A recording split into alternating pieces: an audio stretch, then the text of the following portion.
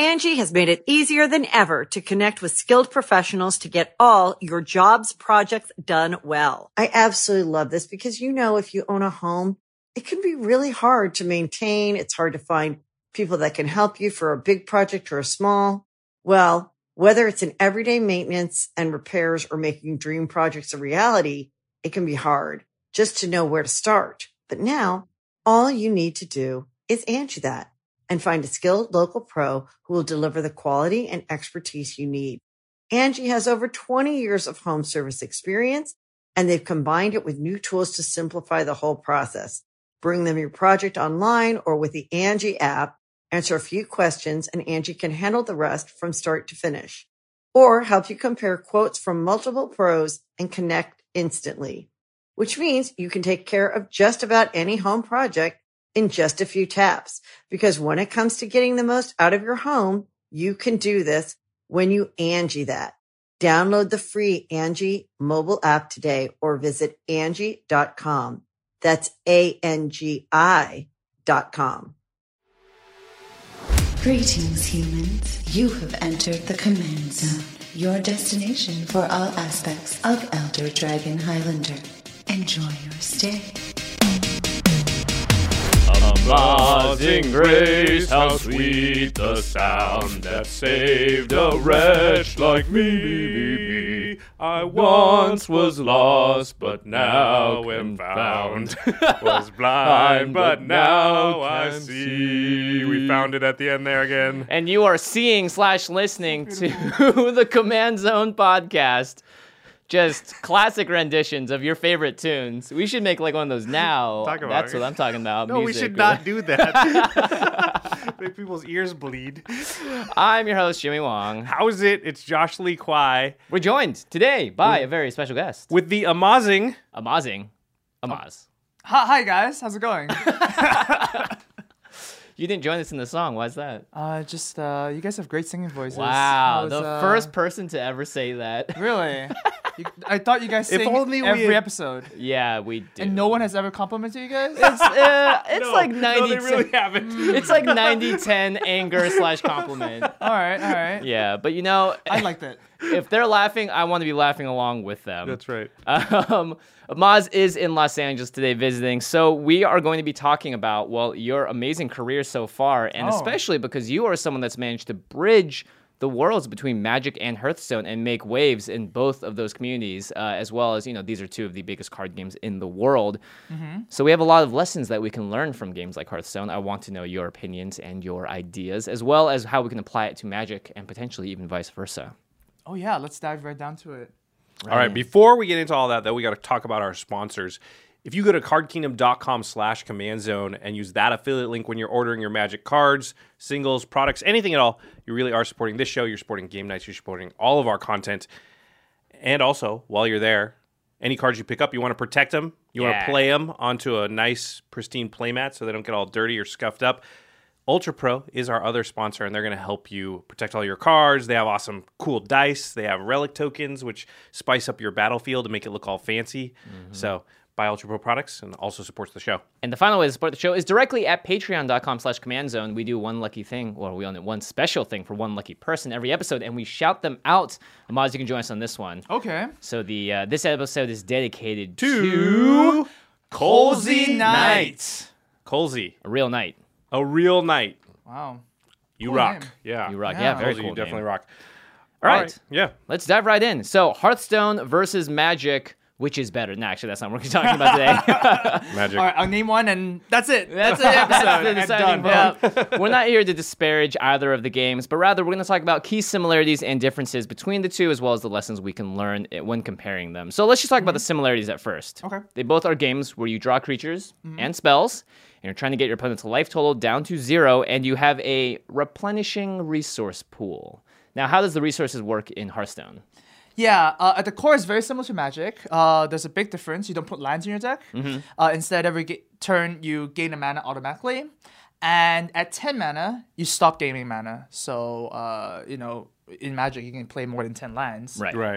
But in Hearthstone, you're limited to 10. And once you kind of ramp it to that point, you just kind of stop and just every turn you have 10 mana to play your stuff. But in Magic, you can also miss land drops, which can't happen in Hearthstone. That is basically, true. right? And in Magic, I find it very rare that you have 10 mana at the end of the game. It's true. You almost always miss land drops by, you're a limited player. In Commander, we're going to hit 10 land drops more often, but we want to hit 10. Yeah, but what you're saying is, how does that change the game when you think, when you sort of think about it in terms of strategy? Like, you're guaranteed to get, like... You can play that 4-drop next turn because you have 3 gems this turn and you're going to get another mana next turn kind of thing. Well, yeah, I mean, it's definitely easier to, play the cards you put in your deck, right? For example, in Magic, you probably have like 11 drops and 12 drops, and those probably don't exist in Hearthstone for a good reason, right? Right. But mainly speaking, in Hearthstone, you're gonna play your cards a significantly higher percent chance than in Magic, even in limited, right? Right. If you ever put a 7-drop in your limited deck, there's gonna be some games where you just never can play it, right? Yeah, something like that. So I'd say that because of this, 10 mana thing in Hearthstone, you actually have to. How do I put this? You have to be very careful of what cards you put in your deck. Right. I guess, as opposed to in Magic, you pretty much are not going to see half your deck by the game ends. I guess that's kind of similar in Commander as well, right? You're not going to see half your deck in Commander. Depends on what your deck is. You might not even see 30% of it, depending on the deck. Right. Something like that. Yeah. Well, now that we have some similarities out of the way, let's talk about the bigger category, which is differences. So there are a lot of differences between these two games. For one, Hearthstone doesn't have instant speed. They have reactionary spells, like if I attack you, something triggers. But in general, you're playing mostly on your own turn, right? Yeah, that's right. So, you learn a lot of key concepts, such as like you need to establish an early tempo. You need to kind of... play around every single card your opponent has, but to a certain degree, right? So, for example, your opponent has AoE. You can only play so much into it. You can, you can't just dump your pull board out. You can hold it a little bit back. But then if they don't have the card and you didn't play your card, well, you're just passing your turn doing nothing. Right. So, it's a delicate balance. Yeah, another big thing is that you actually choose who blocks your creatures when you're attacking in Hearthstone, whereas in Magic, you're given the option whether or not you want to block, right? Right. In Hearthstone, your turn is your turn. So the attacking player has a huge advantage. A 3/4 can, hit a 3/3, whereas in Magic, if you have a 3/3 and my opponent has a 3/4, my 3/3 can live forever as long as I have life. I can just choose to take the 3 damage. Right. Yeah. And you can't... in Hearthstone, I'm just going to kill your 3/3 with my 3/4, and that's it. Yeah, that's right. And it does take persistent damage, so the 3/4 will become 3/1, right? Yeah, and then exactly. you'd have to heal it or whatever else, but it does make it easier to kill later on. And there's no graveyard in Hearthstone. I played a lot of Hearthstone when it first came out, but I forgot about it. You just don't have access to this huge resource, which people consider really important in Magic. Right. Well, some of these concepts have been added to the game. So for interaction in Hearthstone, you have secrets. Right. So it's kind of like trap cards in Yu-Gi-Oh, I guess. Yeah. Where it activates if you do a specific action in your turn. And in terms of graveyard, there is technically a graveyard, but all the graveyard interacting cards are randomized. So for example, Priest can bring back a random card from the graveyard. As a creature, as a creature, this game, just a random creature, and you don't get to choose, so it takes a lot of depth away. I They guess. don't want you to have like a thing where you scroll through and decide, right? Yeah, because and it that's take a long time. Yeah, exactly, and that's because Hearthstone's philosophy is that the client has to be very clean, right? The user interface is very nice to look at, so that there's no you have to click this for the graveyard, you have to click through this to look at your order of your deck or something like that. There's also a hand limit, whereas in Magic there's technically no hand limit until you move to this card. Right. Oh, interesting. And I'd say one of the most important differences is Hearthstone has hero powers, so based on the class that you're playing. So it's like actually it's kind of similar to Commander. I was going to say that actually makes it more like Commander because you have a thing you've always got access to, kind of. Similar. Yeah, that's right. The priest can heal, or the hunter can shoot them down a little bit. And of course, Hearthstone has classes, Magic has colors, and you can't blend a priest and a warlock deck, right? You can't have both. You have to choose one hero and play as that. Yeah, that's right. there's actually a big difference, right? So, priest would be pretty much the color of white in a sense, like white, blue, and rogue would be very, tempo based, like removal, like black, right? In Magic, you can just mix and match. You can play as many as 5 colors. You can also be a monocolor deck or even like a colors deck or whatever. In Hearthstone, you have to choose a class, and once you do that, that's a huge decision because you can only add their classes, the class specific cards, and then the pool of neutral cards, which is available to everybody. Every class, Yeah, right? Yeah. Again, a little like Commander in that once you choose your card, it sort of tells you, well, you can only have these colors. Right. Yeah, in that sense, Hearthstone is pretty similar to Commander in that sense. And there's like, there's the classless cards, which are kind of like the colorless cards or the Right. artifact cards, and then Right. yeah, Like your everything Soul else is Rings, like, well, right? Yeah. I'm mono black Commander, so I can only have black cards, so I'm not choosing. Yeah. But not. I would say Druid is the one that like ramps mana, right? With the Yeah. sort of the giant growth kind of. Yeah, effect. Druid is They're very green. green. Yeah, Yeah, yeah. definitely, for sure. But not every color has access to like artifact ramp that Commander decks do they? Yeah, I think Druid is the only color for ramp Interesting. in Hearthstone. That's right. It's much like limited in that sense, right? Green is Uh-huh. usually the only color that can ramp in limited. Right. Okay, well, let's quickly, before we go into the rest of the topic, let's actually break down your history now that we've sort of talked about the key differences between Okay. Magic and Hearthstone. So how did you actually find your way onto Hearthstone and onto Twitch? If you guys don't know, Amaz is a pretty popular streamer, and Hearthstone was how you got started, correct? Yeah, so I first it takes me way back. This is a long story, Sai. Is that what that was? No, it's just kind of looking back. It's kind of very interesting, right? So I started World of Warcraft, Yeah. like most people. Something we all share here. Oh man, that was a great game. So I played that for 7 years. Man, it feels like so long ago. You were like a raid leader and a guild leader. And Yeah, all that, yeah, right? yeah. So when I first started, it was my first ever like real game, I guess, like a first MMO. I started just like walking in circles, learning what's it called? Learning skinning and leatherworking as yeah, a warrior. yeah. Because I was like, I'm so smart. I can craft bags now. Oh, wow. I can like zone hunt down monsters for like 30 more minutes before going back to base and whatever. Yeah. Min-maxing from the beginning. Yeah. And then, in my later half of the WoW days, I would be like doing the hardcore stuff like raid leading, and I'm the guild master, and man, that was like a full-time job that didn't pay any money. Yeah. Yeah, guild leader is a. Yeah. I asked you about how you assign, because every time you do like a dungeon or a raid, epic loot drops and it's Right. bind on pickup. And usually they have systems where if you've done so many raids, you have points that you can spend and DKP bid on. was Yeah, the yeah. major dragging one kill that most points. places used. Yeah. And I asked you last night, how did you assign items in your guild? Yeah. And he said, I choose.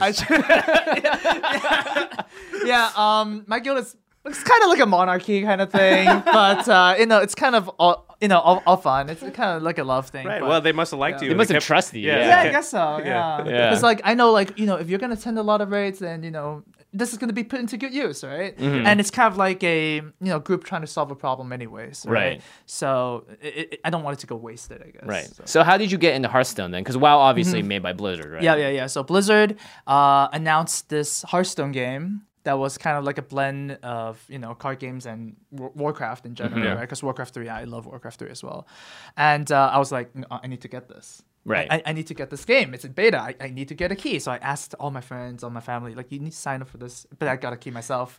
So it was all right, And then I loaded it up and I was like, yeah, this is really interesting. And I just nonstop played it.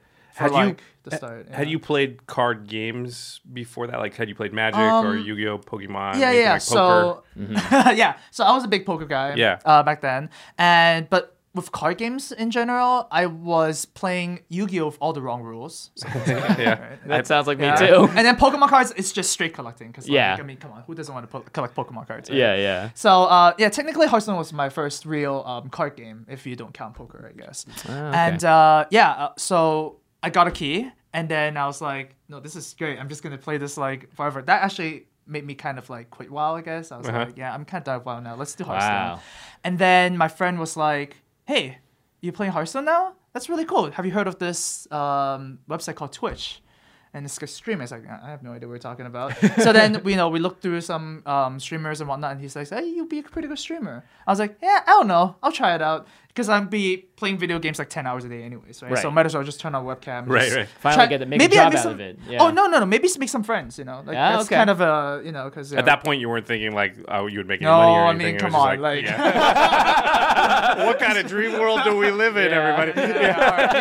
Because I told you guys over dinner, right? I was still teaching saxophone. Yeah. Because that was my main job. If we would have had a saxophone at the beginning. Oh, Amazing Grace on saxophone. Yeah. That would have been potentially the greatest instrumental opening ever for us. That'd be pretty good. Okay, anyway, so Sorry, how often were you streaming like at the start? Oh, at the start, it was really, really like my schedule was like 2 hours on Monday, Wednesday, and Friday. And that's okay. it. Yeah, so very casual. At first I thought was like, I'm not that interesting to like look at more than 6 hours a week, really. Right. And I'm just like, okay, let's start with that. And then, things just started going off really, really well because, I play Priest mainly in Hearthstone and was regarded as the worst class in the game because, all the class does is steal other classes' cards and do them like a bit worse, right? It's funny because white's the worst color in Commander. Yeah. Anyway, keep going. Yeah, okay. I mean, Priest is more white-blue in the sense. Okay, control-y, right? Yeah, control-y kind of thing and always reactive. So yeah, and people go like, how are you winning with Priest, right? Like, this is not supposed to win. And then back then, Artosis, the StarCraft guy, he was very big into it too, right? And he was playing Warrior. And I would match up against him in ladder a lot because we were both really high ranked or whatever. And there's not a lot of people in beta, right? Right. And I would consistently crush him. It was hilarious because I would steal his Warrior cards and I was still the perfect combo. Like, there's a card that gains 5 armor and then there's a card that deals damage based on your armor, right? Yeah. So if I steal only that card, it wouldn't do anything. You had to steal both pieces. I would laugh so hard whenever that happens. And then people were like, wow, I'm going to check out your stream. So, I got pretty lucky in the fact that kind of I was in the right place at the right time. You chose a niche almost. Yeah, kind of. Because, it just made me happy to play like bad classes. I like underdog cards a lot, like even in like Magic, right? How long did it take before you from the time you started on Twitch and you were only doing 6 hours a week till when that was kind of what you were doing?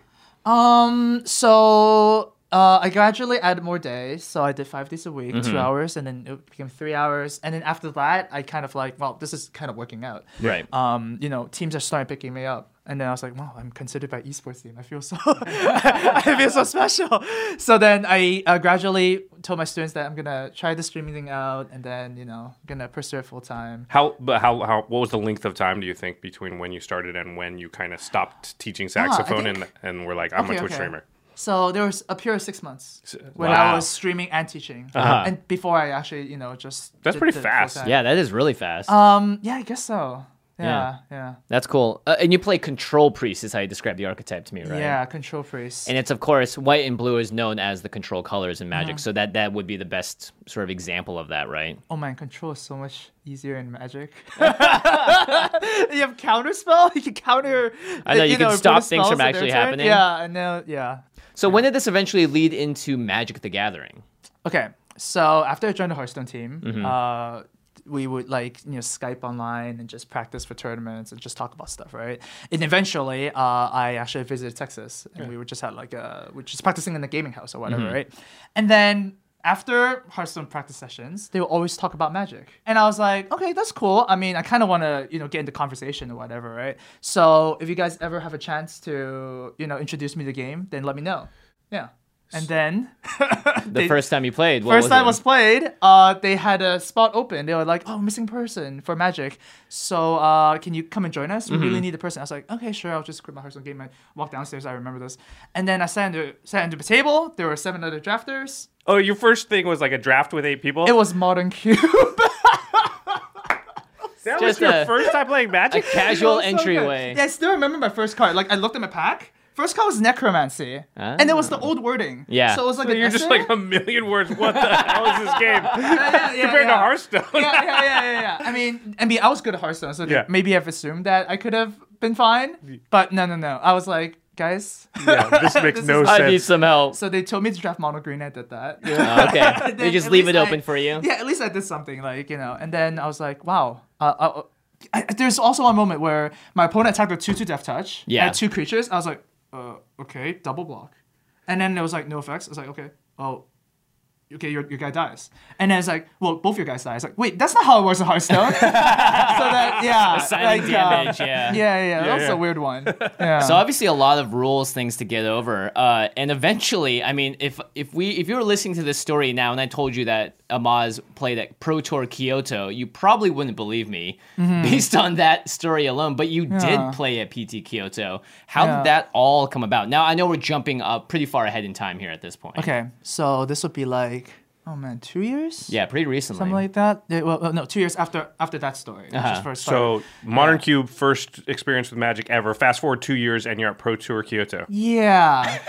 Quite the Pretty story. crazy. That is kind of crazy, I guess. So yeah, I was given an invite, and then back then actually, I don't know if I'm supposed to say this, but Wizards actually invited like multiple people for Pro Tour Kyoto, but I'm the only one who said yes. So then when they announced me, it's like on a special invite, it's like, oh shoot, I'm the only one. Oh yeah. So, But I mean, special invites have gone out at most Pro Tours. Yeah, I heard people, about Day9 that. has Yeah, had yeah, one yeah. before. Yeah, people don't realize, but there's usually a couple slots that are special invites at every Pro Tour. Yeah. So I was like, okay, cool. So I'm like, they announced me now. So I was like, okay, let's start looking for a team. And then pretty much nobody wanted me. It's like, who wants to scrub with their team? You know, you're like dead weight or whatever. So I was like, all right, sure. I was like, maybe I'll just practice myself, do my best or whatnot. But then I was very fortunate because Li Shiqian, Right. You know, who's Pretty good at Magic. Yeah, he's pretty good. And he's in the Hall of Fame now, right? Yep. Yeah, he reached out to me actually on Twitter and was like, "Hey, I saw you that you got an invite. Do you want to practice with us, right?" And I was like, "Yeah." At that point, I didn't even know who he was. I was like, "Yeah." Yes. Anybody that asked that question, you were going to say yes to? Exactly. Well, he's lucky also that a it was Hong Li Kong Shiqian, native, right? Yeah, he's also not gonna just like Hong Kong band together kind of thing. Right. And then it turned out that his team was really good. Well, of course, Yeah, he's a pro Hall of Famer. Yeah. No, it's not just him, but his team. Yeah. Like the team that was kind of Asia Pacific team that he made. Dude, those guys are insane. Yeah. So good. And I remember this particularly, and this is delving a little off topic, but the public reaction was pretty negative when your special invite got announced, right? I remember seeing a lot of people very upset that they would give. I mean, for them, it was like, this person's coming from Hearthstone. He's not a Magic player. Why is he getting a special invite? But you've been playing a lot of Magic at that point. I have, but at the same time, I can still see like some people have, like most of the people have played Magic more than me. Right. Oh, of course, Because yeah. I just kind of started. I told my friends about this, and my friends were all like, "Yeah, it's fine." Yeah, in their words, Magic players complain about everything, It's true. I was just going to say, the special invite complaining is still going on, not for you now, but for the next people, round of yeah. people.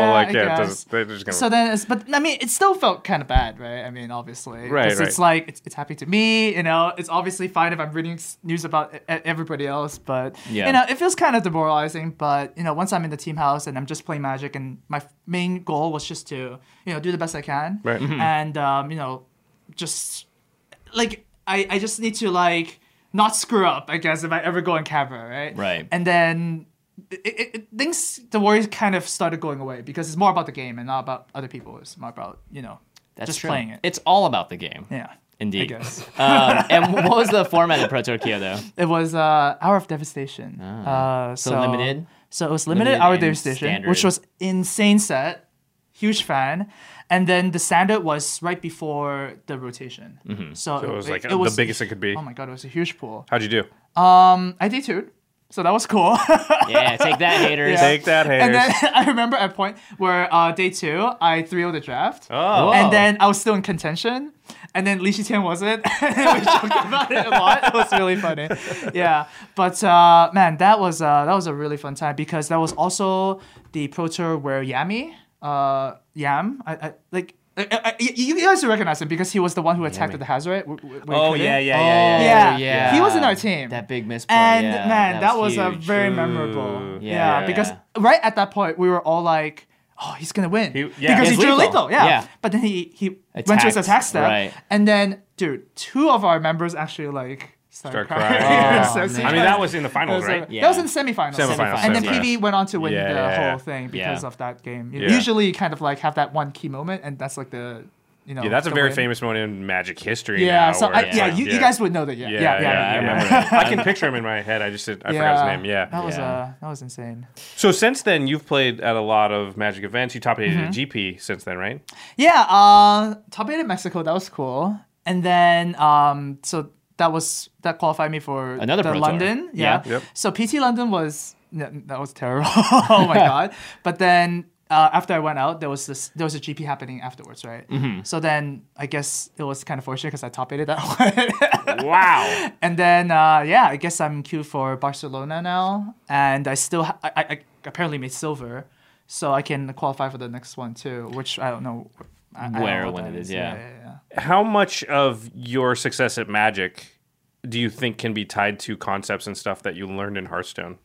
Yeah, that's a big question. Yeah. Yeah, but I mean, in a broad sense, do you think Yeah. that there are some direct lines that, you don't have to get super specific, Right. but yeah. Yeah, but in general, there's a lot of things that card games you can learn from each other, right? It's very easily integrated. So stuff like card advantage, tempo, these concepts of how important is life in this situation. Right. They kind of, share a correlation, I guess. Right. Going into Magic though, I feel like I'm very well equipped in the concept of tempo because Hearthstone was such a tempo-based game. We talked about how, if you have a 3/4 and your opponent's only holding 3 mana 3/3s and whatnot, then he's so far behind. You can't catch up because your 3/4 is effectively trading 2 for 1, right? So I'm a very Well, your tempo- 3/4 blocks all their 3/3s forever. Yeah, basically. that's right. Yeah. But then it's kind of in a standoff too, right? Because in Magic, if you have 2 bears, so 2 grizzly bears, and your opponent's a 3/3, none of you guys can attack each other. So Right. there's this standoff. But in Hearthstone, that never happens, right? So I can bring the concept of tempo to Magic, where I just want to never create that situation, right? If my opponent's playing 3/3s, I never want to be in a spot where I'm playing 2/2s and nothing's happening, or Right, maybe because they just kill your thing and still have something left. or maybe if we're stuck in that situation, I want to put a fly on the table or something Right. like that, so that I can keep on doing what I want to do. Right. Yeah. And tempo, for those of you that don't know, it's just basically how is the game progressing? Who's the beatdown? Are you attacking? Are you defending? Are you ahead? Are you behind? What can you do to disrupt your opponent's plan and sort of shift the tone and pace of the game in your favor? Yep. And It's a resource thing too, right? Tempo has a lot to do with I spent one mana to negate something you spent 3 mana on. Right. Yeah, that's And mana advantage too. Yeah. But in simple terms, to people who are just starting at card games, I just tell people that tempo is what's on the board. Right. If you have more stuff on the board, you have more tempo. That's Right. usually how it goes. And we talked a lot about cards in limited yesterday when I was discussing this with you, and you said that tempo is the key to victory because Yes. oftentimes you're going to have more commons and fillers than bombs. Yes. So you can't rely on the bombs to win you games. You have to rely on this concept of tempo instead. So so let's look in the world of limited for this one. In sealed especially, if you open a pool that's not really bomb heavy, your mythic rares are not as crazy as Oketra or any of the gods in the new set, right? Then how do you win if you just play a fair game against your opponent who has one, right? You're just gonna keep on trading 1 for 1, and then as soon as they resolve that card, you just lose. Right. So the way to win is you tempo. You kind of curve out against them, and then like I said, if your opponent's at 1 life, all your creatures are Oketras. Right. Because Oh, whatever interesting. attack you do in their face, they're dead. Right. So getting your opponent as low as possible and with their life total actually has a huge benefit to your cards and your creatures in general. Because you get different evaluations, right? Lava Axe becomes you win if you have the only opponent with 5 life. Right. So card evaluations certainly change Right. a lot. I think we're trained in Magic and in Commander too to never take card disadvantage. That's right. Which I think is a big level up moment for good Magic players is to learn that sometimes card disadvantage is fine. Yeah. Sometimes card disadvantage is to your advantage, and you have to know the spots where, because we get trained just never give my opponent a 2 for 1. Ever. That's right. That's right. Yeah. But sometimes my best chance to win and my best play is actually for me to be okay with this 2 for 1 because it gets me to an advantage somewhere else, like in tempo or something like that. Yeah. Oh, this brings up a great point because in Hearthstone, I learned that very early on. Winning with 5 cards and winning with 0 cards is the same thing. Right. And if you kind of won with 5 cards, then if those 5 cards were 0 mana deal 1 damage, there's a card in Hearthstone called Moonfire, right? 0 mana deal 1 damage, just kind of Gut shot is similar. Yeah, gut shot. Yeah, something Yeah, like that. Yeah. And it's that's not a good card. But then if those cards were 0 mana deal 1 damage, then you would have won that game much easier. Right. Right. So even like 2-for-1s, you need to be able to use the cards you draw. Right. Yeah. Right. Instead of just holding on to them, just exactly. being like, I don't want to attack into that combat trick. There's been a lot of times in Limited where it's like, my only way I'm going to win this, because I know my opponent has the catcher, is to kill them in the air. They offer up a flyer, and I'm like, well, I'm going to have to Divine Arrow and block to kill this, because the only way I'm going to win is if they don't play another flyer and they can peck at them in the air. Yeah, exactly. Like threat assessment is very important. Right. And, in Hearthstone, same thing. If you only have like 2 kill spells in your deck, and your opponent has like maybe a 6/6 on the board, that's really scary.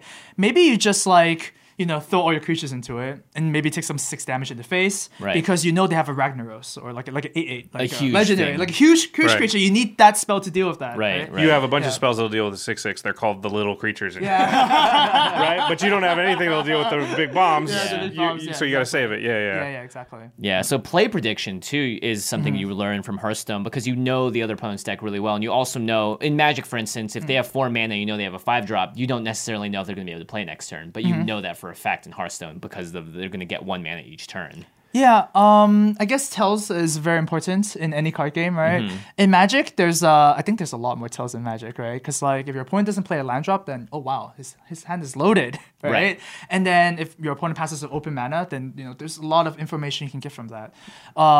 Same thing with Hearthstone. If your opponent uses Hero Power, which is the 2 mana thing that you can do every turn, then you probably know that he doesn't have a spectacular thing going on. So you kind of do like elimination, right? Process of elimination. Process of elimination. Yeah, you just go like, okay, he doesn't have that, he doesn't have that. Okay, let's play around that. Let's punish him because he doesn't have an answer to this.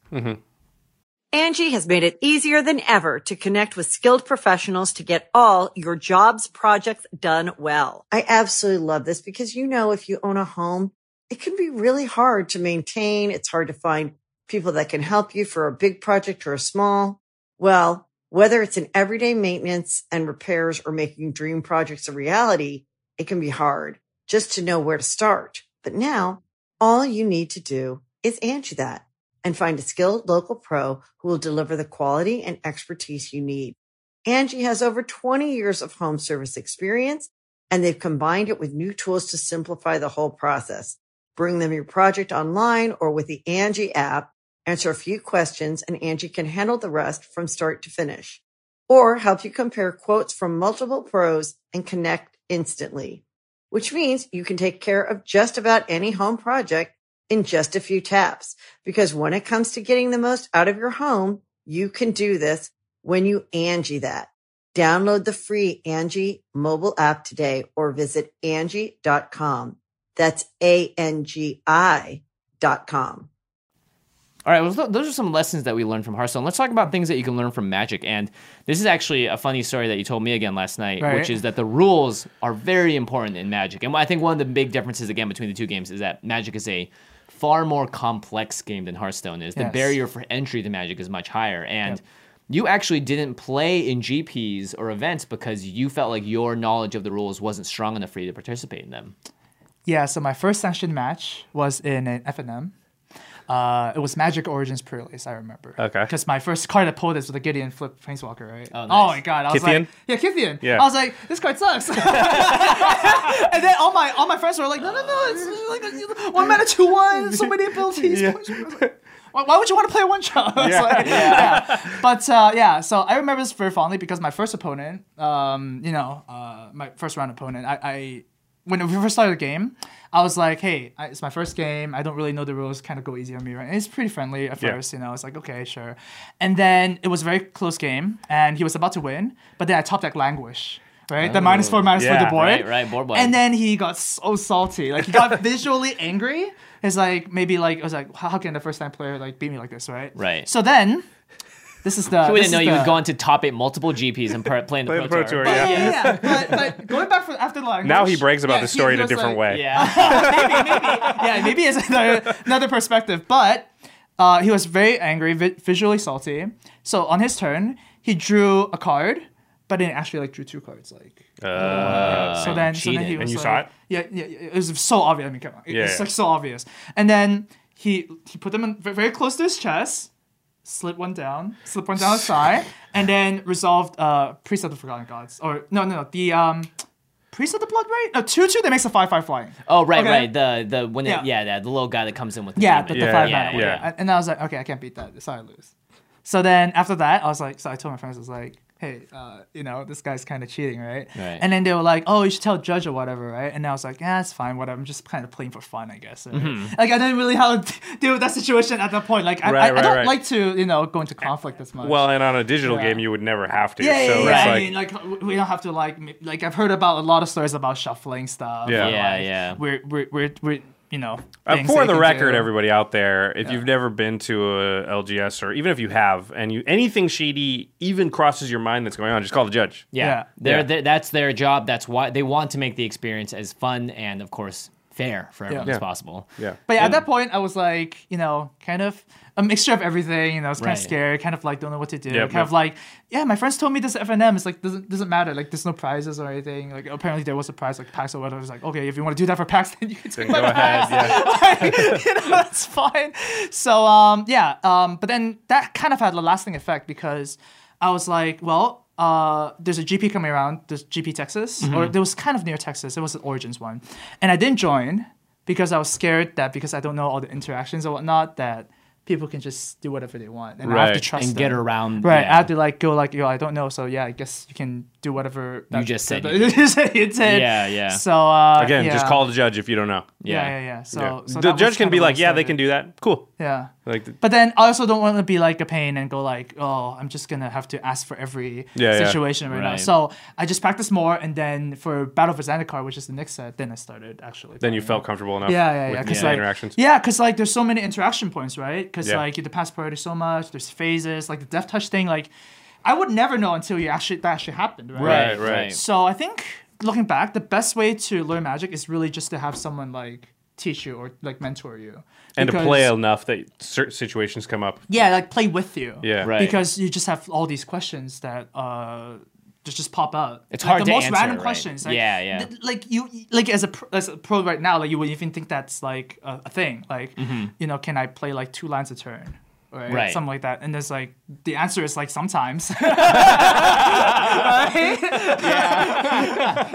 Well, it depends. Yeah, you're like Magic. You only draw 30% of your deck. I'm like, I mean, sometimes. It's funny too because I would say that like you being such a pro, it is very interesting that the rules are tantamount. And playing, you also said playing on Modo and playing on MTG Arena is a great way to make sure those lessons are learned. You should also watch our episode on the stack, which Josh crafted up a few episodes back. That's a very good Help of informative Murph. episode. Yeah. Okay, another thing about Magic that I found as a very cool point is that cards, you said, are typically worse, especially in limited. Like Magic cards are typically worse than their Hearthstone like mana equivalent. Okay. mana yeah. equivalent. And you're talking about what a budget is in terms of a card. So in Hearthstone, you said this card has a budget of 6. So a 2-mana 2/2 in limited is totally acceptable, but that wouldn't be in Hearthstone. So how do you determine the budget of a card? Okay, so going across the whole point is that if you put a Magic deck and face it against a Hearthstone deck, the Hearthstone deck will win. Right? Yeah. Because the power level of Hearthstone cards are generally higher. What I mean by budget is that you just look at a creature's stats, you add both the power and toughness up, and then you give a value to whatever effect it has. Right. So, for example, Hearthstone, there's a called a Knife Juggler. Back then, there was a 2-mana 3/2. Oh, yeah. With whenever another creature enters the battlefield under your control, so whenever you summon another creature, it deals 1 damage to a random target. So I give that It's a 2-mana 3/2 with 3/2 a big upside. With a But big huge upside. And that is just a normal card. Okay, that's just not a even normal like a great card? That's Yeah. not. That's fine. Like you put it in your deck because that would it's good. be That would be pretty good in 4 or 5 mana in Magic? Magic. Yeah. Easily. Yeah, something like that. I mean, 5 mana there's a card It would that's be 5 mana like- play and draw 1 card. Yeah, right? if it was a rare, it'd be like 2 red black, and if it was uncommon, it would probably be 3 red black or 3 black Yeah. black or something. Something yeah. crazy like that. Yeah. But my point for budget is that Blade Juggler would have or Knife Juggler would have some. we have a Blade Juggler. I know, that's why. It's a good card. But that would have a budget of like 6 because 3 + 2 is 5. The effect that is kind of like 1, so 6, right? Yeah. So then usually when I look at a Hearthstone card, it has to kind of have like 6 or more to be a good 2-drop, right? So 6 or more total power and toughness. 6 to be or a more good- total budget. Oh, I yeah, guess, yeah, like, yeah. or power level, whatever you want to put it, right? 3/2 yeah, plus yeah. and the yeah, upside 3/2 ability. plus thing, or just a 3/3 vanilla creature or whatever, Right. right? So then looking at Magic cards, it's I use this way to kind of evaluate if a card is good or not, right? So a 2-mana 2/2 that gains 2 life, right? It's kind of have like a 4.5 because Yeah. Staying Life is kind of not really Yeah. worth it, right? Right. So then I was playing Limited at that time in Origins, and most cards tend to have a power level of like 2 times their mana cost. Yeah. So generally speaking, Magic cards are kind of like much worse. Right, so like a 3-mana 2/3 flying is like really really good. Yeah. Right, it's like insane.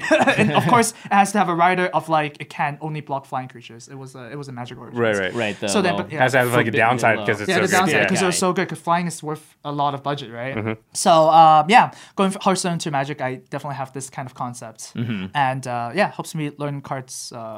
Pick up the cards and know which one's good or not Evaluate really them better. fast. Is it hard to switch back and forth? Like if you play Magic a bunch, like let's say you go to GP and you played Magic all weekend, then you go sit down at Hearthstone. Do you have to like retune your brain, or is it just Yeah, there was definitely a time where I played both games at once. Yeah. But yeah, you kind of don't because like there's a lot of shared concepts, like we said, like card advantage, tempo, mana cost, whatever. But they're so fundamentally different that it's easy to just switch from one to the other. It's like kind of like running and eating, I guess. Running 'Cause, like, and some other Right. physical 'cause activity you like eat, rowing or yeah, something. Yeah. Because when you Right. eat, you don't need to put on shoes. So when you play Hearthstone, you don't put lands in your deck. right? I see. I see. Something like that. And you said this too, which is you learn to treasure cards more highly because the card quality is lower, but you have land draws, so you have the potential to just not draw anything. So if you have one card in your hand and you know your deck has other cards, that card could be the most important cards in the top like 3 or 4 cards of your deck if the rest of those cards are just lands, right? Right. So another way to phrase this is in Magic there are dead draws. Right. So in card games in general, there are always dead draws, right? So for example, if it's the beginning of a game, you draw a 10-mana card, you can't cast it in any game, right? Right. But Magic has an even more dead draws because You can just draw lands. if you don't have enough lands and you draw anything, you Then you can't can't play cast it, it. right? Right. If you have just a lot of lands and it's late game and you draw another land, then it's a dead draw. So in Magic, there are definitely more dead draws. I see. Which means that things that you cast, things that you play, like creatures or spells or even anything, right? Like planeswalkers or whatever, you need to treasure them more because you're not guaranteed a draw card at the beginning of your turn. Whereas every other card game, you are guaranteed a card. Right. In Magic, Yeah. some percentage of the time, it's Some percentage it's you dead. just So it's not lose a your card draw. Yeah. Yeah. Right, in a sense. I Yeah. see. Yeah. I see. That's interesting. And How does that manifest itself when you're playing, as far as treasuring the cards? So you really need to know, so small decisions that people think are kind of like trivial.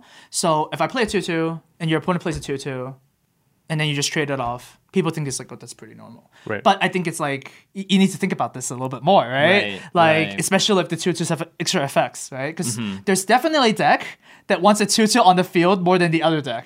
Yeah, right? every War of the Spark deck would rather have the 2/2 on the field Yeah. to attack a Planeswalker or protect theirs. Yeah, Right. exactly. So my point is, there is a 2/2 that's worth more. Yeah. And you need to figure it out. Whether your 2/2 is worth more yeah. or theirs. And if theirs is worth more, then you want to trade. trade it off, Yeah. and then you get a little of an edge there, right? just a Yeah. tiny little edge. It's all I think the tiny edges. Yeah. That reminds me of like Vampire Opportunist, which is a 2/1, but it has an activated ability to make your opponent lose life and you Yep. gain life.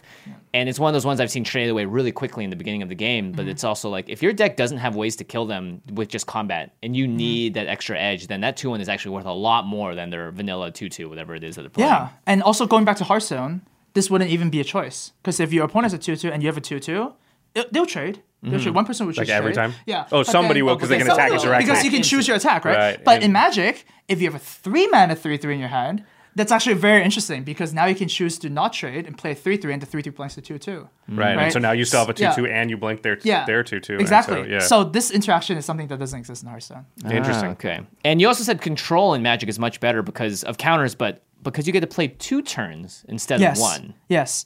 So when you pass and do nothing, as all blue white control Right. In Hearthstone, that's horrible, right? Yeah. In Hearthstone, you can't pass. If you pass your turn, it's a disaster. Yeah. Right. Right. Not doing anything. Right. That's why the priest hero power is so bad because it heals for 2, but you're already at full health. So, So it doesn't- you some people. can't- That's why priest is kind of like the worst class. Right. Yeah, because you kinda. can't use it when you've got nothing else to do sometimes. Yeah, exactly. Yeah. You just basically pass your turn, right? Yeah. Whereas like Paladin will make it 1/1 for 2 mana, which is Right. like insane, right? Bonkers. But yeah, going back to what we're saying, Counter which spells was and playing 2 counterspells, turns. exactly. Yeah. If you pass your turn and hold up your 3 mana for your opponent, then you just kind of like eye on them and see what they do. And if they do nothing, you can play your draw card spell. If they do something, then it's really scary. Then you can counter it. So then they use their mana, on their turn and use your mana on their turn, and then you get a fresh turn. It's almost like Vidal Canori's power, right? Well, that is exactly it, Yeah. because that's what it lets you do. Yeah. So the fact that you can actually have double the mana in that precise 2 steps, which is your opponent's end step and your upkeep step, that's like playing 2 turns at once. Yeah, it allows you to sort of skip ahead. Yeah, and that's so powerful, right? That's the first things that I kind of like grasped on. Is like, wow, instants are great. Yeah, instants are great. Yeah. And while we did talk about Magic having, in general, like the power level of limited cards and being less exciting, you said that Magic actually can create more exciting cards, where Hearthstone expansions have new legendaries but with limited effects, but Magic's philosophy, some cards can just strictly be better as they go up the rarity chain. Oh, yeah. I remember, Archangel Avacyn. Yes. Oh, yeah. Great card. Jeez, like... That thing has so many. The one that flips over and like blows everything. Yeah. Okay, it flips and does what now? It's like, oh my god. Yeah. So Magic is built in a way where these rares and mythic rares can be like 3, 4, even 5 effects stapled onto a creature. Like there's so many effects, which makes it so much more cool, right? But in Hearthstone's philosophy is that because it needs to be easily watchable, because it's a game designed to be watchable on Twitch and tournaments and stuff like that, right? Each creature can only do one thing, right, in Hearthstone. So, throughout, the 7 expansions that Hearthstone has and more than 7 expansions that Magic has, you start to notice a pattern where there's only so many versions of this creature deals damage when it enters play that Hearthstone can do. Right. Whereas in Magic, you can have a lot of different things with that, and you can just make your own keywords and stuff like that, right? So Magic in general, because also of the strictly better cards, right? Like a common can actually just be strictly worse than like a mythic rare or whatever, right? This creates kind of like an excitement moment where, wow, I kind of like got this mythic rare out of a booster, or I'm gonna actually put this in and upgrade it from my previous commander cards. Right. This is just better than this card, so I'll take this out and put that in. Yeah. Strictly better. But Hearthstone doesn't have any strictly better cards like that? Yeah, exactly. Hearthstone's also philosophy is kind of like a free-to-play model in a sense, where, all the cards are kind of like... But there's always a card where it's just better than the other, right? So there's no card that kind of trumps it in a sense. Like for example, like a 2/3 vanilla creature can sometimes be better than a 2/3 with text because it's a beast, and like there's only certain tribes that matter in Hearthstone. Right. It doesn't count everything, right? I see. So there's never a strictly better in Hearthstone. Right. Yeah. And I guess one of the final things to talk about Magic is, one, they've had 25 years to make mistakes and fix them and ban so many cards and learn from them, right? Yeah. And Hearthstone has had a much more smaller amount of time to sort of have that evolution. And I guess the biggest thing about Magic that is probably that leads to the most exciting stuff is that you can splash. You can build different things. You can join as many colors together as you want. You can be as greedy as you want. Yeah, that's something that doesn't also happen in Hearthstone. I mean, outside of special events, normal Hearthstone games are you pick a class, and then you have the class cards and you have the neutral cards, like I said before. So technically speaking, you're only playing with about 20% of the game's pool, since there's 9 classes, and then there's the neutral, which is another 10%. So you get a 10% there and a 10% there. That's it, right? Whereas in Magic, you can have like a greedy 5 color decks of whatever you want to put in, whatever. I mean, your consistency is going to be a little bit harder to manage. Yeah. But at least you have the option. You have the option to go crazy. Right? Is that ever frustrating to you? Like, because you could see like a hunter card and a priest card and be like, I can make a cool, interaction there, but I can never do that. Is that a... I mean, man, imagine if you could, right? Yeah. That would be so. So you've had these thoughts before, yeah. I mean, they did special events where they did like dual class arenas before and whatnot, but it's not a staple. Oh, I wish it was. The more options when you are, given to deck build or brew or something like that, the better, right? Like you just. The world is your oyster in Magic, kind of in the sense. Man, Magic deck building is awesome. Okay, I'm gonna put this one up to the audience here. Try and guess Amaz's 3 favorite colors in order, and then we'll give him 10 seconds, and then you're gonna say what it is. So wait, does Josh know? Well, I mean, I read it on the sheet. Oh, come on. Yeah. I knew what number 1. Heck? I knew what number 1 would be, but I didn't know the other 2. Yeah. I didn't know I wasn't supposed to look. He plays Control Priest. All right, you've had enough time, audience. Plays Control Priest. He plays Control Priest. What do you think his favorite colors are? And they are... Okay, so blue is just awesome. Yeah. Easily. Like that's not a surprise. That one I would have guessed. Yeah, like instants are just mind-boggling. Oh my god! All right, and my second player is black. Just like removal. Black can just actually do anything. Oh my god! Yeah, Is that in the black commander can as do well? everything. Yeah. Yes. Yeah, commander like black can. You're just do actually everything. right now. I think those are considered the top two colors in Commander. Green, for the black most and part. green. Black, But green. Yeah. Okay. It's hard to parse because blue is actually probably more represented in the like more competitive commander. But anyway, black is the best singular color. Yes. Interesting. So when Singular. it's by Okay. itself, because like monocolor, Yeah. black is the best because, like you Oh, said, yeah, it like can a- do everything. Yeah, So It can besides block as well, right? besides remove enchantments and artifacts, that's Blue is right. historically seen as the most powerful just because it's just in all of Magic. yeah, all of Magic. Yeah. Mario was saying that black can remove enchantments in the future set. Oh, he said that. Yeah, he said he. Oh, I didn't see that. So Thank you, Mara. I need that. I can just do everything. Just pay some life. yeah. It seems black's doing fine without that actually. So I don't know that I'm in favor of it. Thanks. So your third most favorite color? Did we already say it? We didn't say Yeah, it. it's white. So you're an Esper guy. Esper. I Esper. love Esper, and cause like it just kind of like encompasses everything. Like you can just do anything you want, and white is flexible. It's kind of boring, if you look at the color just by itself. But I really like white's flicker effects. Right. So then blue and black creatures usually have ETBs. So Esper flicker is kind of my thing. Yeah. Yeah. And your favorite version of the game to play is limited, right? Yeah. And my favorite Esper archetype Oh. is Esper aggro. Esper Which you aggro. don't, which is weird because you're like I'm a control player, but I like Esper aggro. Yeah, it's weird because in Hearthstone I love control a lot because most decks are kind of proactive. Right, They kind right. of like you answer this or you die. Right? In Hearthstone, you do answer this or you Right, die. right. That's a true statement, right? But in Magic, I like aggro more because more people like control. I like to establish early threats on the table and then back that up with counterspell. So if you don't do anything, well, I'm not gonna do anything. I'm gonna hit you for like 3. If you're never gonna answer this, you're gonna die to 3. Right. But if you do, I'm gonna have some response. Right. So I like establishing threats, and also like I really like tempo in Magic. So I want to do things every single turn. Right. And being able to, again, have that early board presence is very reminiscent of what Yeah. Hearthstone is, right? Yeah, Just yeah, having pretty a much. presence. Yeah, you need board presence. Like I really like that, and that reminds me of the Guild Globe. Oh, yes. No, we'll talk about that. Here we go. You told me yesterday that the best limited cards are not the bombs, but they are the ones. This is I actually made a top 10 things I would tell limited players when they first start. The top 10 advice from like Amaz advice. Right? Amaz advice. Yeah, and one of them is Maz's tips. Amaz advice. Yeah. And one of them is the best cards in limited are not the bombs, are not like your Ketras or your Planeswalkers or whatever. Are the cards that you think are good, but other people think are bad. Interesting. Yeah.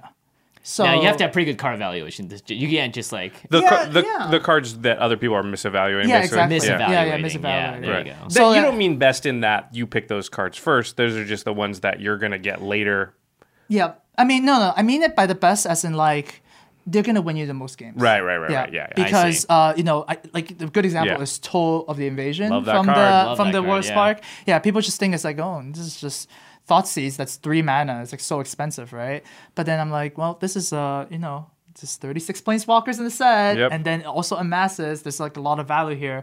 So it is the best card in a sense, in my opinion, on black. I rate it over Spark Harvest if you have to list all the black commons. Yeah, that's crazy. Do you Yeah, rate it yeah. over Obnixilus's cruelty? No. Omnix Cruelty is number 1. Is Toll 2 or do you have Legends of Reaver? Total number 2, Okay. and then Spark Harvest number 3, right? My point is, if you identify a subset of cards that people tend to not pick as highly, you have so many options, right? So first of all, you can just pick the card yourself if you open it and go like, I'm going to crush some people that are not going to expect this card, right? Because nobody's going to expect Toll. Nobody's going to play around it. And the second very, very important thing, especially in draft, is that you can just pass it and people won't pick it. Right, And then right. it'll come back to you, right? So in every single limited set, I always try and look through the spoiler and look through the comments that people will not like. But then I'm like, yeah, this is what I want. That's to the do. one. You Yeah. figure out the cards that they're gonna think this is not playable, and Yeah. so I'm gonna get 2 or 3 of these that I shouldn't have gotten, Yeah. basically. And honestly, that's kind of how you gain an edge, right? Yeah. Like, if your opponent's gonna open in a Ketra, they're gonna play it. If you're opening a Ketra, you're gonna play it. Right. So, like, where's the edge? Like, is it just like opening wars, like pack wars? Whoever Right, opens right. better wins. I see. So, this is where you kind of find the extra EV. Right. Yeah. And you think that Tammy's Epiphany, it's a 4 mana scry 4 draw 2. Yeah. You would never play more than 1 in the deck, but you just don't think it's that good. Yeah, that card is on the opposite of the spectrum. Is that I think that other people think are good, but I don't think it's that good. Right? Interesting. I mean, 4 mana for a sorcery draw spell is very expensive. And I mean, sure, it looks at a lot of cards, but I've never played a deck that contains 2 copies before, right? Because like this just. Why do you have so much time to cast your epiphanies, right? What is your opponent doing? Are they like sleeping or like land screwed or something? I see. Like you have to be very fortunate. Well, if they're land screwed, you don't want to be doing that. You want to be attacking. Yeah, them, exactly. Right? Yeah, even then, right? But like, I'm just saying that there's not a lot of situations where you go like, I wish I had Epiphany. It's usually more of a control versus control deck, and you want more card advantage because you're like lots of removal spells going on. But generally speaking, yeah, I don't rate that card too highly. And this is the really controversial one, is you don't think Guild Globe is that good. Now, Guild Globe is a 2-mana artifact. When it enters the battlefield, you draw a card, and you can tap 2 mana to sacrifice and add 2 mana of any color. So it's meant to be... Any 2 colors. Any two colors, right. Yeah. So it's meant to be sort of a mana fixer and also to help you cast maybe some planeswalkers or things that are splashing. Remember, we're talking about draft here. Draft here, yeah.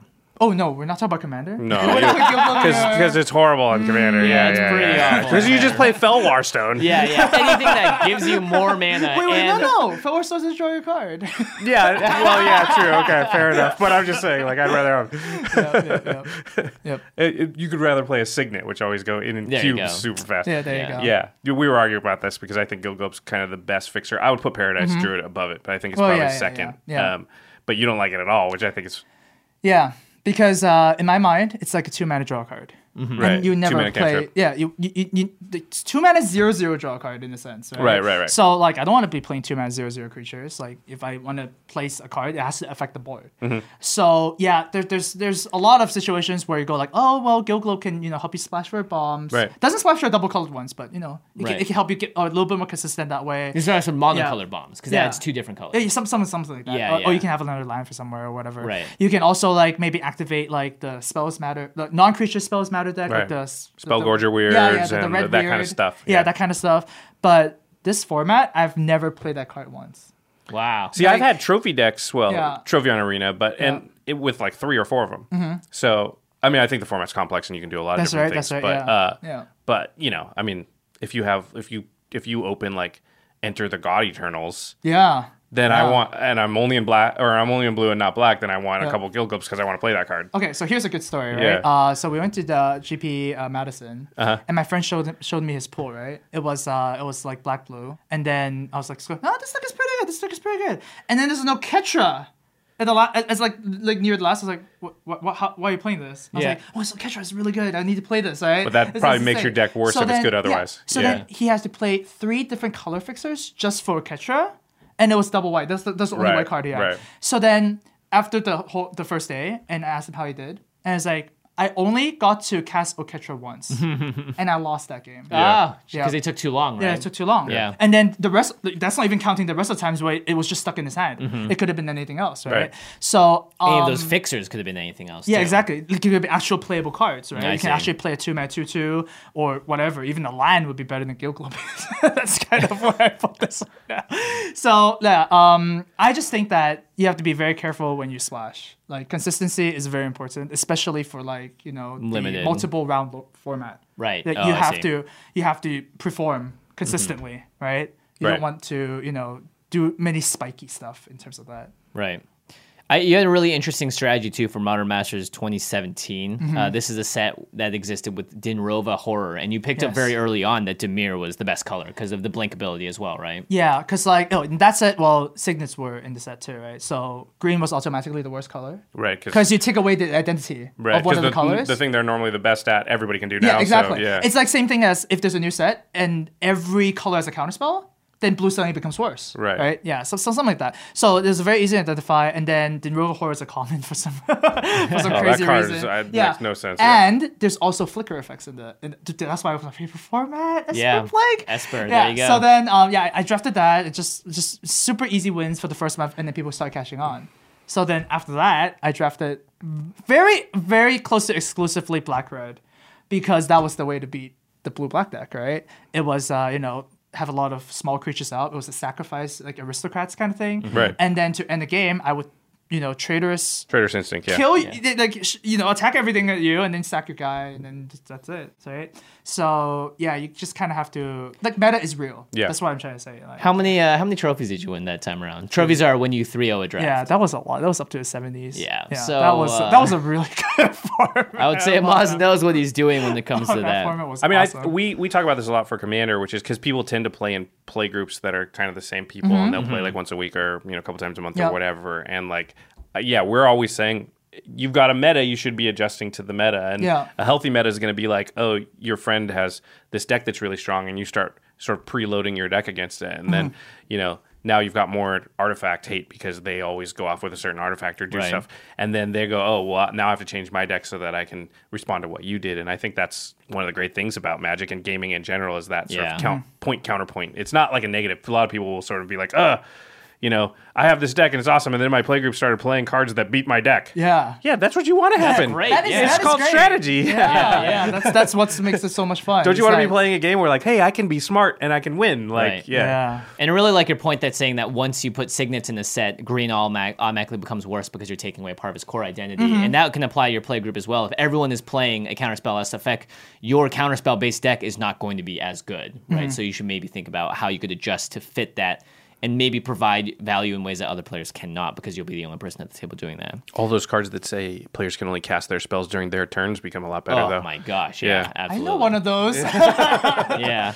But in general, there's always an answer to things. And the answer might not be what you like to play. Maybe the answer is mono red, but there's always an answer. Right. All right, let's move into some final thoughts here. Hearthstone. It's not the Brews format because of the classic set, and you call this the evergreen problem. And I thought this is interesting because it's kind of similar to what Alpha, Unlimited, and Beta kind of maybe was for Magic, which is it introduced a bunch of cards that maybe were too powerful, or every deck had to play them. And that's sort of what it is in Magic. Or in Hearthstone, because of the Druid-specific classic set cards from the original set. Yeah, so I put Druid as the prime example because in the classic set, there were cards that are just insane, right? So there was a Innervate, which is basically Black Lotus for 2, right, instead of 3. So just slap 2 mana for the turn, and then you have these hyper efficient cards like Wrath, Swipe. People who Hearthstone probably know these cards.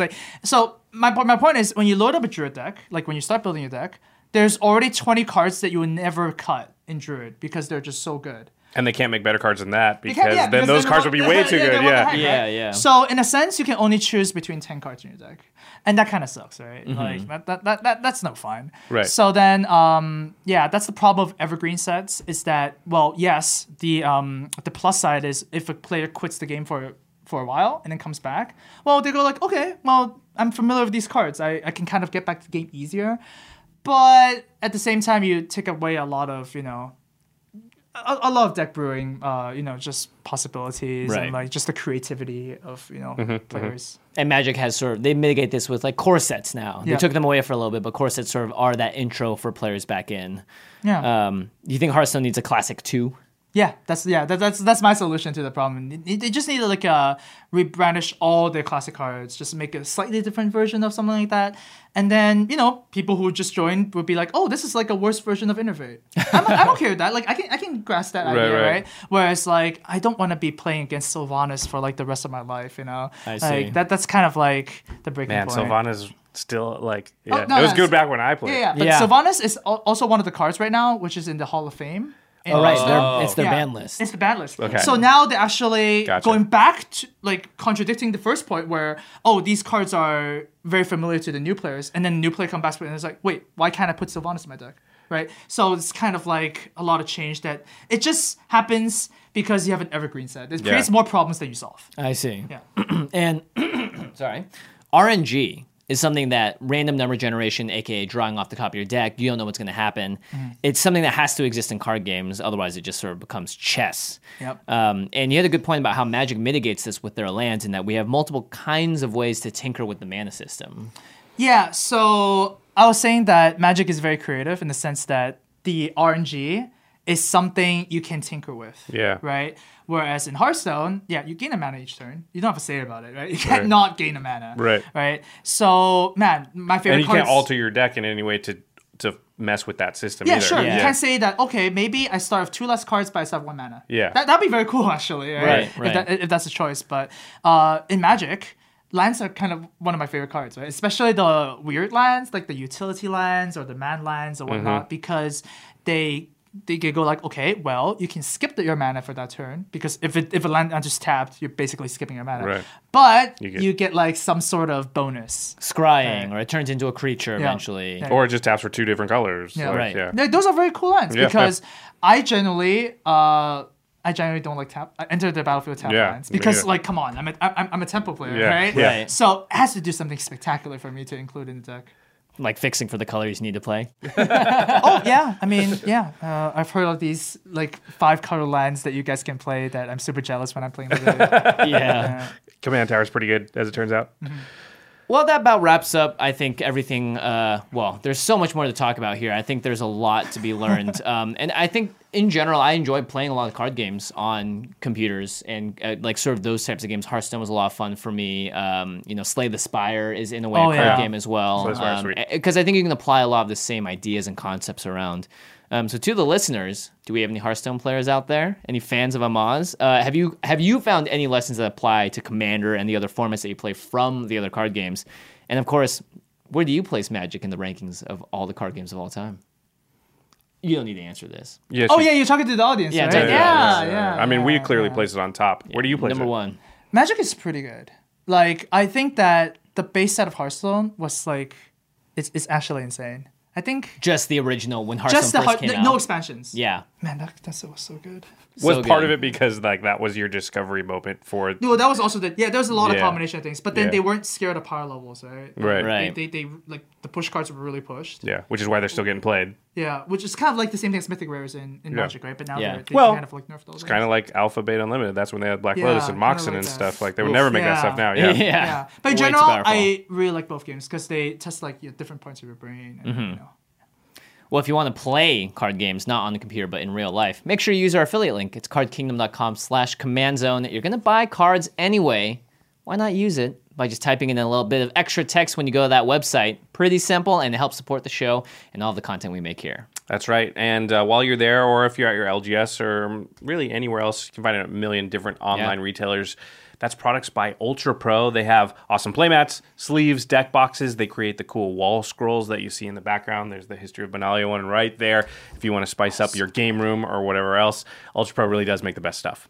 And now let's move on to the end step where we're talking about something cool outside the world of Magic. And I was like, we could talk about Hearthstone, but that's Feels like we just did that. Yeah. really just that. I think we did cover that. So I think I would love to hear your thoughts on Auto Chess. It's the game that you're streaming the most these days, right? Yeah, Auto Chess is great because Man, everyone is into that lately. Yeah. So Auto Chess is an expansion or a fan-made expansion of Dota 2 where they're using pre-existing elements in the game to essentially make a chess game where you're buying heroes and champions and you're adding them to the board, you're leveling them up, and you're fighting against other opponents on like eight other opponents. Like you're drafting essentially from a pool, right? Yeah, you would know about it. Yeah, I love Auto Chess. It's funny because that's where Dota came from, right? Originally, Right. it was a Warcraft modification 3. to Warcraft 3. Yeah. Yeah. Games within games. Yeah, it's pretty crazy. the best. Yeah. Anyway, Yeah. no, talk about Auto Chess. Yeah, what do Oh, you love about it? Yeah. So Auto Chess is honestly just a card game. Right? Like you have units and whatnot. It's a card game. It's like you guys know Dominion kind of? Uh-huh. Yeah. So it's very much like that. A deck building game while the game is happening. Mm-hmm. So yeah, sure, sometimes you don't get lucky and get the right cards at the start.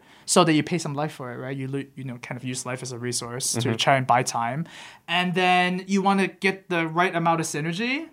And draft the right cards, look at what other people are doing, counter their strategies, and also it's a shared pool, right? So if a lot of people are going your strategy, like mages or whatever, then you want to try and not do that. Switch to something else. Yeah, 'cause because then all the mages kind of just die together, right? Because they're sharing the card pool so much. they dilute their power yeah, level. yeah, they just all kind of die at the same time.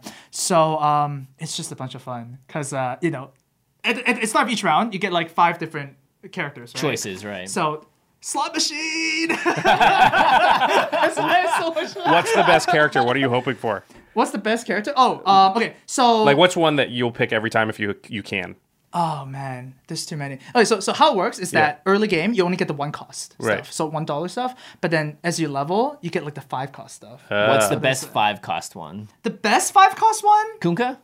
Conquest of Forecast. Oh. Oh, come on, Jimmy. I thought you were on top of this. I've only won one game of auto chess ever. That's actually pretty good. Thanks. I felt very good. It's pretty good that he won one. It's hard, dude. Oh my gosh, towards the end round. Yeah, that's true. That's true. Well, we're used to Commander, so we should be used to that. Yeah. You can't team up. You can't make political deals, probably though. Yeah, probably not. Right? No, you can't. Yeah. You can just spam chat, no scroll across screen. No one will respond. Yeah. Even worse. Yeah. But my favorite unit in that game is Terrorblade. Terrorblade? Terrorblade. So he does no damage, but then once he gets like 5 attacks in, he just turns to the demon, and it's the hardest hitting character in the whole game. Right, it just kills everybody. So you want to draft a team where you have a lot of tanks. They get distracted. TB gets his attacks in, and then go boom. Yeah. And he becomes the big demon monster. That Very sounds fun. Well, Maz, if people want to watch you online or follow you on Twitter or wherever else, where should they find you? My Twitch is Amaz. AMAZ. Yeah. My Twitter is Amaz. AMAZ. My YouTube is not Amaz. It's Amaz HS. Amaz HS. Amaz High School. Interesting. Hey, I heard of this high school where you play video games. High school, yeah. Oh man, yeah. Maybe VGHS and Amaz HS can join forces. That was a good show. That's great. I mean, Command Zone is pretty good, dude. That episode. I told Which them, one? I told them before, like the episode, my favorite episode with Jacob and Ashlyn. Yeah. You guys need to watch that one. It's so Turns good. out Amaz watches a lot of game nights because you're like quoting moments to me, and I'm like, I think that's from this episode. You're like, yeah, it is. No, it's it. Yeah. That was like really good. Vidalcan Ori guy, line screw guy. That's right. I know about this. You're a real fan of Maz. We appreciate you a lot. Make sure you check out our sister podcast, The Masters of Modern. Alex Kessler, Ben Bateman, they talk about the modern format and all things competitive Magic. You can find them on Twitter at the MMCast, or you can find them on YouTube. Just type in Masters of Modern. They do videos now. They'll pop right up. Yeah, if you need to prepare for a Modern Pro Tour, you should check them out. Yeah. Ooh. Yeah, I do need to do that. Yeah. You have Li Shitian, though, so I think you're good. I think you're good. Alex and Ben are great. Don't get me wrong, but Li Shitian for everybody. Li Shitian, we told everyone can message you. Our editors for the show, Ashlyn Rose, Josh Murphy, and Jared Lafreniere. Thank you all. And of course, special thanks to Jeffrey Palmer for doing the awesome animated backgrounds that are behind us on set, as well as open and end our podcast on the show. You can find him at Living Cards MTG on Twitter. Amaz, thank you so much for coming by. It was a pleasure having you. It was really it was a ton of fun, man. Yeah. All right, make sure you guys follow Amaz. Make sure you tune in next week for another episode of the Command Zone Podcast. Until then, we'll see you next time. Peace.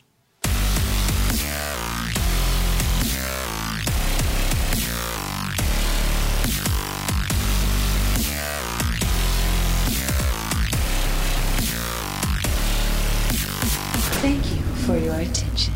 For further inquiries, send an email to commandcast@rocketjump.com or ask us on Twitter at JFWong and at Josh Lee Kwai. See you later, alligator. Greetings, humans. Angie has made it easier than ever to connect with skilled professionals to get all your jobs projects done well. I absolutely love this because, if you own a home, it can be really hard to maintain. It's hard to find people that can help you for a big project or a small.